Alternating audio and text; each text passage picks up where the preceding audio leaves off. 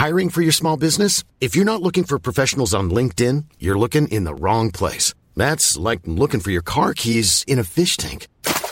LinkedIn helps you hire professionals you can't find anywhere else, even those who aren't actively searching for a new job but might be open to the perfect role. In a given month, over 70% of LinkedIn users don't even visit other leading job sites. So start looking in the right place. With LinkedIn, you can hire professionals like a professional. Post your free job on linkedin.com/people today. Ryan Reynolds here from Mint Mobile. With the price of just about everything going up during inflation, we thought we'd bring our prices down. So to help us, we brought in a reverse auctioneer, which is apparently a thing. Mint Mobile Unlimited Premium Wireless. How to get 30, 30, bit to get 30, bit to get 20, 20, 20, bit to get 20, 20, bit to get 15, 15, 15, 15, just $15 a month? Sold! Give it a try at mintmobile.com/switch. $45 up front for 3 months plus taxes and fees. Promo rate for new customers for limited time. Unlimited more than 40 gigabytes per month. Slows full terms at mintmobile.com. Hello, welcome along. Sorry about this. I know that it's good on podcasts to get going, get to the content quickly, but we're missing something. I can't figure out what it is. Something starts every single episode of The Writer's Routine, and I can't put my finger on it. Ah, there it is. Ridiculous Coffee Shop Jazzes, go!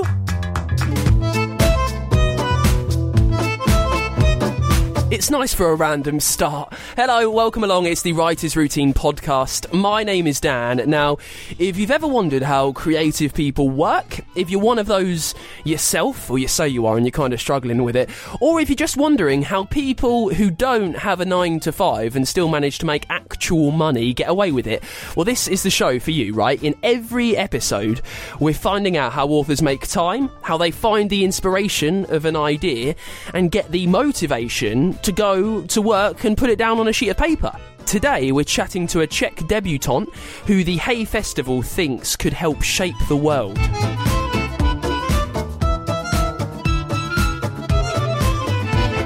To start, I want to say a huge thank you if you've enjoyed the show.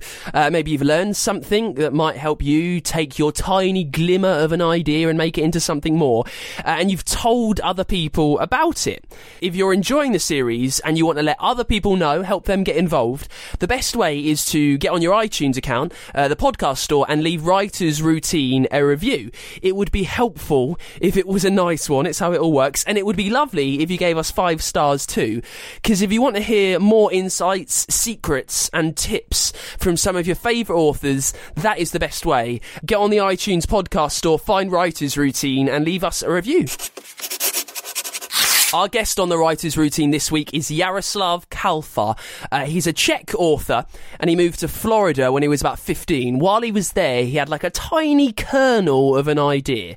With that, he wrote a short story. And then years later, at university, he turned that short story into a proper, full-blown, multi-thousand-word novel. It's been released to huge acclaim as well. It's called Spaceman of Bohemia. It's about a Czech astronaut who's sent on a mission to the stars that he's probably never going to return from.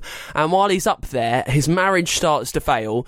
He thinks he's going crazy, and he meets like a weird cosmological alien spider kind of thing. Yeah, we'll talk a bit more about that in a little bit with him. Yeah, it's been released. Everyone's loving it so far. In fact, earlier this year, the Hay Festival selected him as one of 30 people they think could change the world. Also, remember, our Distinguished Diaries feature is on the way. This week, it's a civil rights activist who had such a busy life that she released 7 autobiographies. She even rented a special room in a hotel to write them as well. That's on the way in a bit. First, let's get to Jaroslav Kalfa and find out where he sits down to work. So I see my very long desk, my very empty desk. I have to keep my desk completely clear of any clutter. And I see all of my books. My bookshelves are right in front of me, so I can sort of be reminded of all those who came before me. And I see 2 windows, which lead 2 big windows, which lead into the street. Where if I wasn't working, I would be people watching, letting the sunshine in. But when I'm writing, I keep them shut. I keep myself shut away from the people. So 2 blacked out windows. So this is in your apartment in New York? In my apartment in New York. Do you mind me asking how many rooms you've got in the apartment? I have 4 rooms. It's what's called a railroad apartment, which means it's 4 rooms in a row. And the biggest room is sort of my study where I get the work done. Do you try and stick to the 9 to 5 to make it feel like you've got a regular job, or do you just write when the muse takes you? Sort of. I sort of break it up. I write as soon as I wake up, which is usually around 10:30 in the morning. And I get maybe 2 hours in. And I like those 2 hours because when the brain's not really fully awake yet, it comes out with some interesting, weird stuff sometimes. So, and then after those couple of hours, I go to the gym to sort of, get the blood pumping a little bit. And when I come back, I usually see some friends, go outside, take a walk, run some errands. And then when I return in the late afternoon or in the evening, then I sort of write into the night. So I get those couple of hours in the morning, and then I get maybe another 5, 6, 7 hours, depending how well it's going at night. What time do you tend to keep writing till at night? Usually about 2:30 a.m. And then I settle down with a book so I can sort of calm myself and, try to go to sleep. What do you think is your most productive time? The 2 hours at the start of the day, or that 7 hours at night when you're really cracking through it? I think it might be the first 2 hours and then the last 2 hours when I'm just so sort of mentally exhausted that once again the brain sort of comes up with some really weird things that tend to sort of break through the mold of the writing. Are you strict with how much you're trying to write? Do you write until you've got your limit? I have to get 1,000 done a day. That's my bare minimum. Sometimes it's excruciating, and I just barely make it, and I have to sort of fill it in. And other days I can manage 3,000, 4,000, 5,000 words, no problem. So it really varies. But the bad days are a majority. When I know that most of what I'm writing I'll be throwing away. But the good days, when I know it's going really great and I'm sort of moving forward, they're worth it. The good days are worth it because yes. I've read fellow countryman Kafka, Mm-hmm. his diaries on him writing were just torturous. I mean, you would never pick up a pen in your life if you had read that first. Are the bad days truly that bad? Well, they're not as bad as Kafka's, but Kafka was also generally a very unhappy person and maybe a little bit whiny, just a little bit. So they're definitely not that bad. They're not excruciating. I think it's sort of the pain of the wasted labor when you spend 8 hours working on something during a day, and as you do it, as you get it down, that you're going to throw it all away because it's all nonsense. It happens slowly and gradually. It's not sort of a light bulb going on kind of thing, but essentially. It started before I moved to New York, and I was sort of, in kind of a bad place, and I was thinking about loneliness a lot. And that's when sort of this character of this spaceman occurred to me, this person who is completely isolated and away from everything, and not just the people he knows, but the basic comforts we take for granted here on Earth. And I wanted to see how can I make his situation even more complicated and even more isolated and lonely. And thus I wrote this short story about an American astronaut whose wife divorces him while he's in space. So that is sort of the seed for the book. But that was 13 years in the making. I mean, so you left Prague when you were 15? That is correct. How did you possibly know that what I've got here in front of me was the best version of what it could be?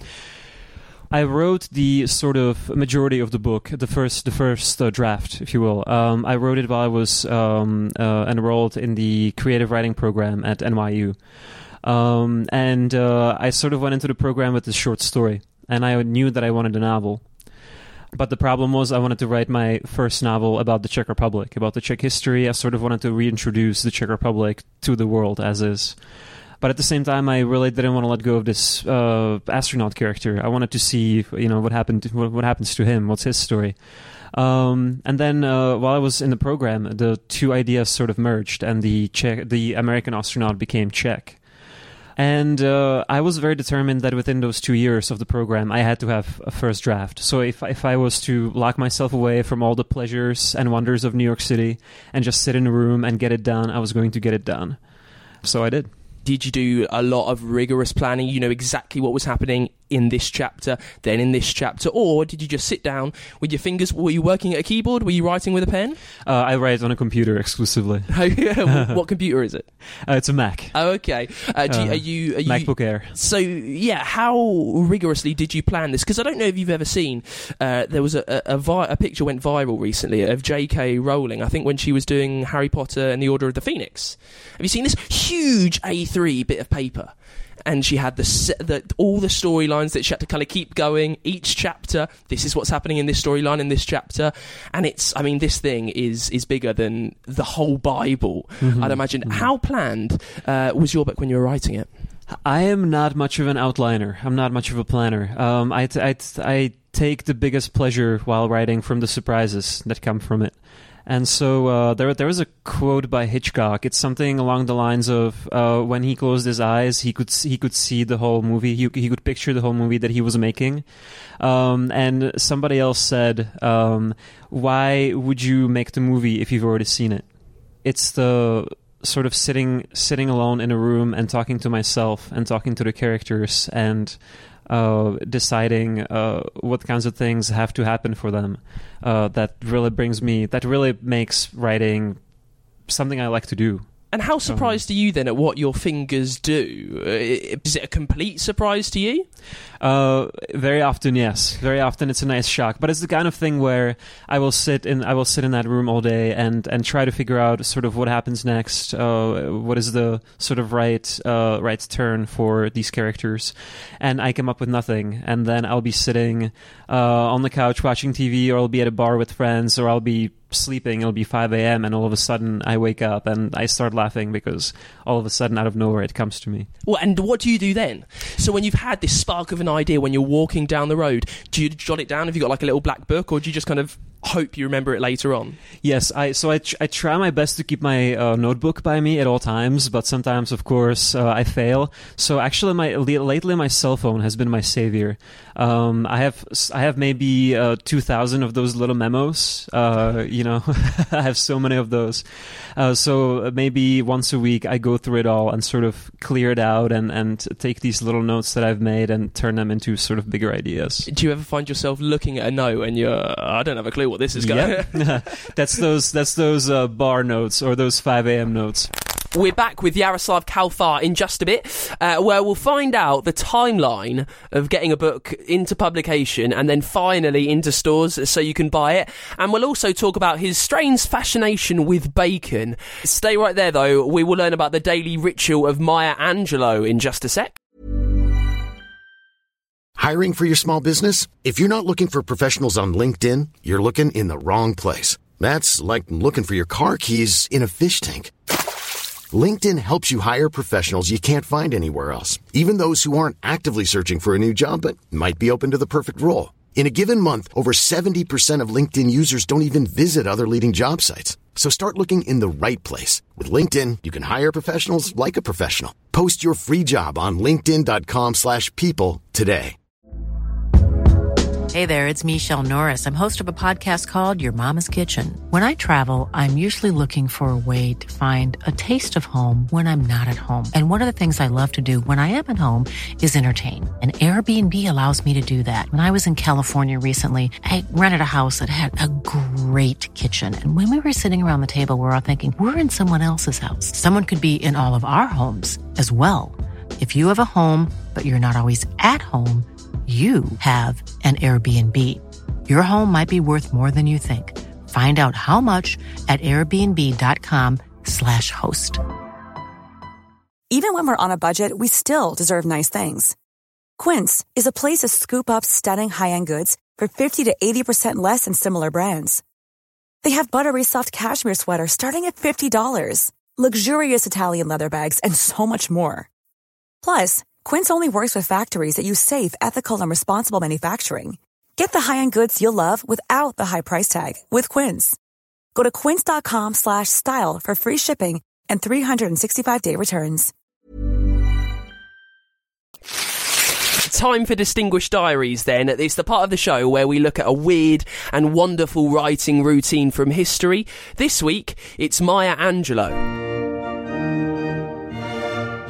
Now, Maya was a poet, a writer, an actor, a director, a producer, a civil rights activist who worked with Malcolm X and Martin Luther King.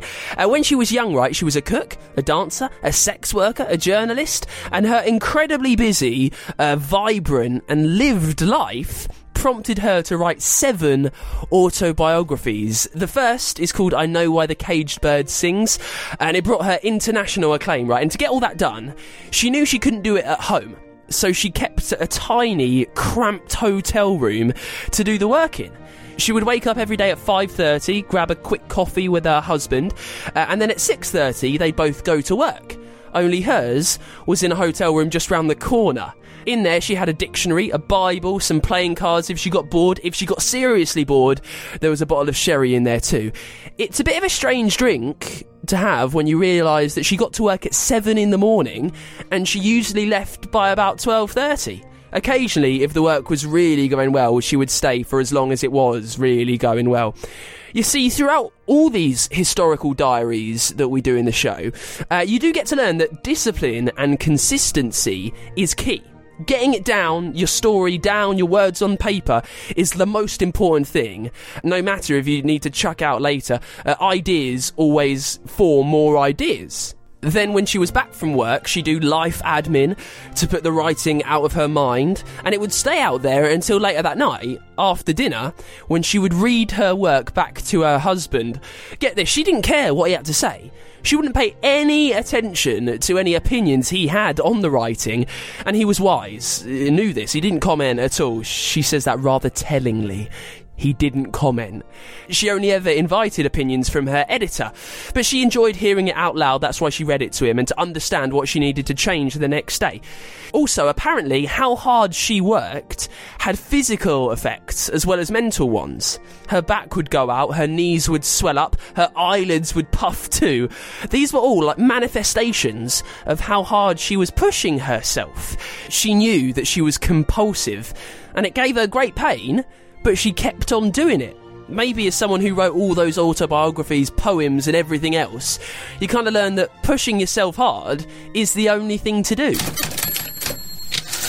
We will have another strange schedule, you could say, next week with more from Distinguished Diaries. The research, by the way, as always pretty much, was taken from Mason Curry's brilliant book Daily Rituals, which I need to credit every week because it seriously is so amazing. Right, back to our guest, Jaroslav Kalfar, the Czech author behind Spaceman of Bohemia.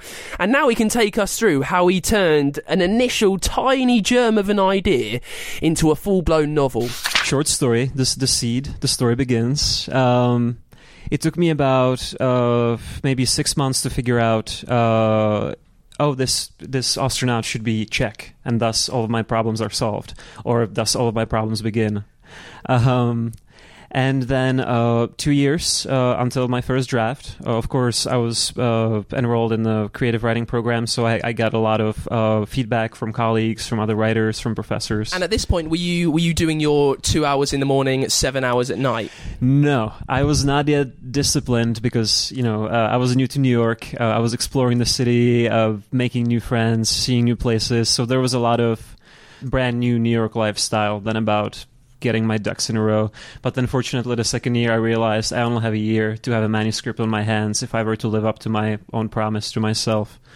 And so after that, I sort of began experimenting with what kind of routines, what kind of systems I would have.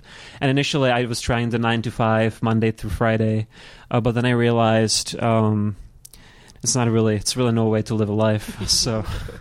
What's your ultimate aim as an author? This is your debut novel. Is it to be prolific? Someone like Stephen King, who cracks out 2 books a year? Or would you prefer to be someone like Harper Lee, known for one world-changing piece of fiction? And those are the only 2 choices. No, you can throw in your own choices if you fancy. No, it's okay. I'll play. I would have to go with the Harper Lee option, I think. Because having one book that was so groundbreaking, not only within the field of literature, but so cultural important, and so sort of, I don't want to say world-changing because that's a longer conversation, but just such an important book. I think one of those I would be happy with in a lifetime. Stephen King or Harper Lee? No, I mean having one of those life-changing or world-changing books in a way. I'm getting that you're not the biggest Stephen King fan, actually. I do like Stephen King a lot, not necessarily for his fiction, but for his memoir on writing, which I think is one of the greatest books written about writing ever. Loads of authors say that. That it's like as soon as you decide to be one, and that you're not going to have your regular 9-to-5 day, it's like it just appears through your letterbox, like a letter from Hogwarts. Seriously. That's very true. So true. What was the first story you ever set down to write? So I was maybe 6, 7, somewhere around there. I was a big fan of X-Files. And I wrote essentially fan fiction for X-Files. It was a story about 2 Czech agents who were investigating UFO appearances in the countryside. I mean, I don't remember the length. I do remember that I wrote it on construction paper with a pencil. And I definitely remember that I was still sort of, instead of writing the words as one might as an adult, I was sort of drawing them instead. So I think when we talk about sort of the timeline of writing something, it probably felt like I was writing it for years and years and years, but really I maybe had 2 solid pages on my hands. Did you think at all about length when you were writing Spaceman of Bohemia?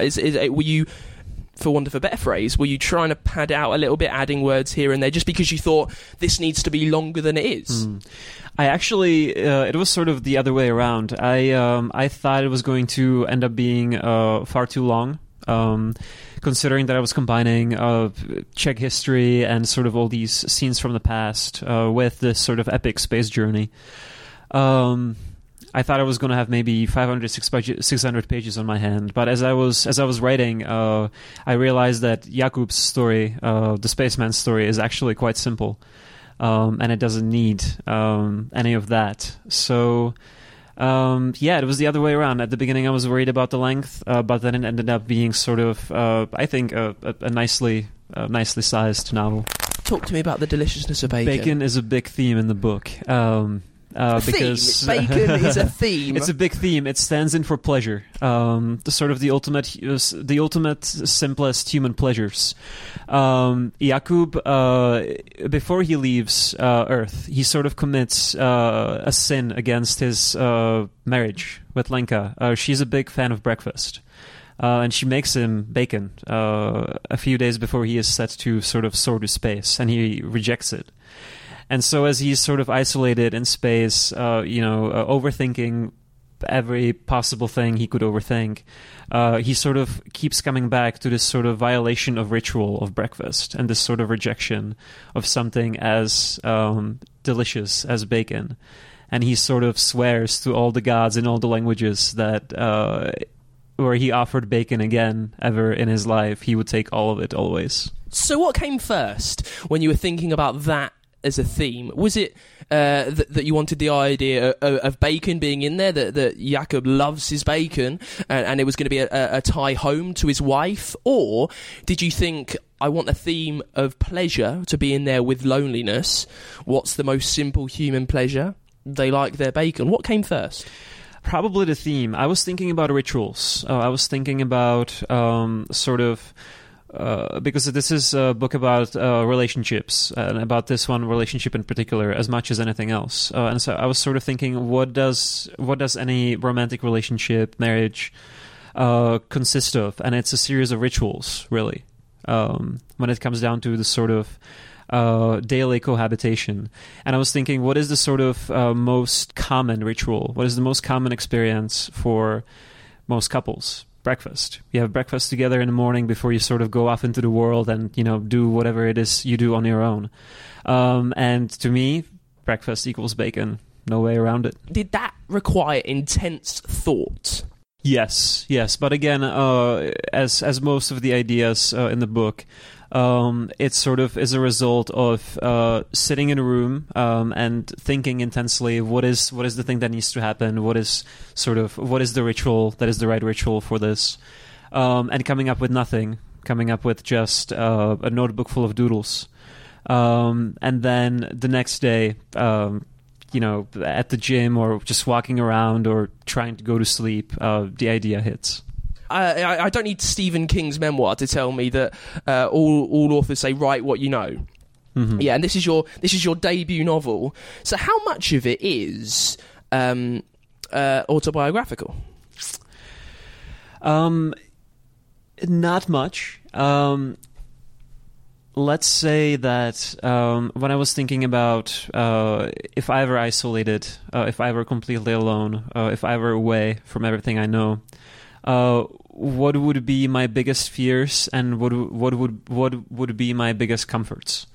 And so if we're talking about sort of biographical editions, I think that's where Jakub's story is closest to my own, because a lot of the fears that he feels in the book, a lot of the concerns, and a lot of the comforts that he takes with him to space, a lot of the thoughts that give him comfort are also familiar to me. This character would have stayed with you for what, all in, as we said, like 14 years? Was it hard to switch off his thoughts and the way he speaks when you'd finished writing the book? Was it hard to turn that tap off in your brain? Well, it's interesting. No, it was not, but it was kind of hard not to be talking to Hanush, who is the alien spider character in the book, not to be talking to him on a daily basis, as I had gotten used to when I was writing the book. Talk to me about Hanush then. Where does he come from in space? Well, I don't want to spoil too much. He's a traveler. He's a philosopher. He loves food, and he's extremely curious. He's essentially the ultimate innocent being in the book, who is just curious about everything, and he desperately wants to understand humans. And he wants to understand our contradictions. Contradictions like why do we fear things that are inevitable? Why do we love each other? And it was I fell in love with this curiosity and the way he asks questions and the way he inquires about things very early on, to the point where sometimes I was sort of asking questions from his perspective. Why a giant space spider though? Why a spider? Why not any other creature? Well, when I was little, I spent a lot of time at my grandparents' house out in the country in the Czech Republic, and they had a lot of spiders, a lot of daddy long legs in the house. And the spiders would just sort of be there on the ceiling, on their webs, looking down at us, watching us. It seemed to me they were very wise. Like they were sort of judging us, trying to make a decision about us, what they think. So when I was sort of thinking about this extremely curious being, this extremely wise, curious being, as sort of the form of the spider was the first thing that came to me. There you go. Massive thank you to Jaroslav Kalfar. His book, Spaceman of Bohemia, is out right now. You really need to keep an eye on this guy. Seriously, everyone says the book's amazing. He's going to be the next big thing. Even the Hay Festival, one of the world's premier literary events, thinks that he can change the world. You need to keep an eye on him. We'll be back with more Daily Rituals next week, and we'll chat to a book editor who's just had her own work published, so she can give us tips on getting our stuff out there from the inside. Remember, if you can, leave us a review on iTunes, and as always, the email address is writersroutine@gmail.com. We're on Twitter as well. It's @writerspod. Give us a follow if you fancy. Thank you very much in advance, and we'll see you next week with another Writer's Routine.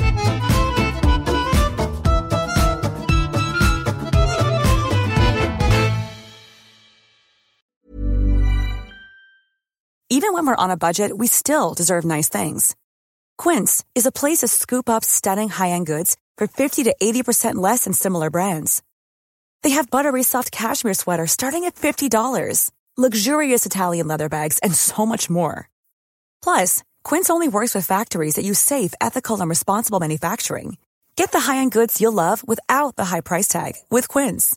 Go to quince.com/style for free shipping and 365-day returns.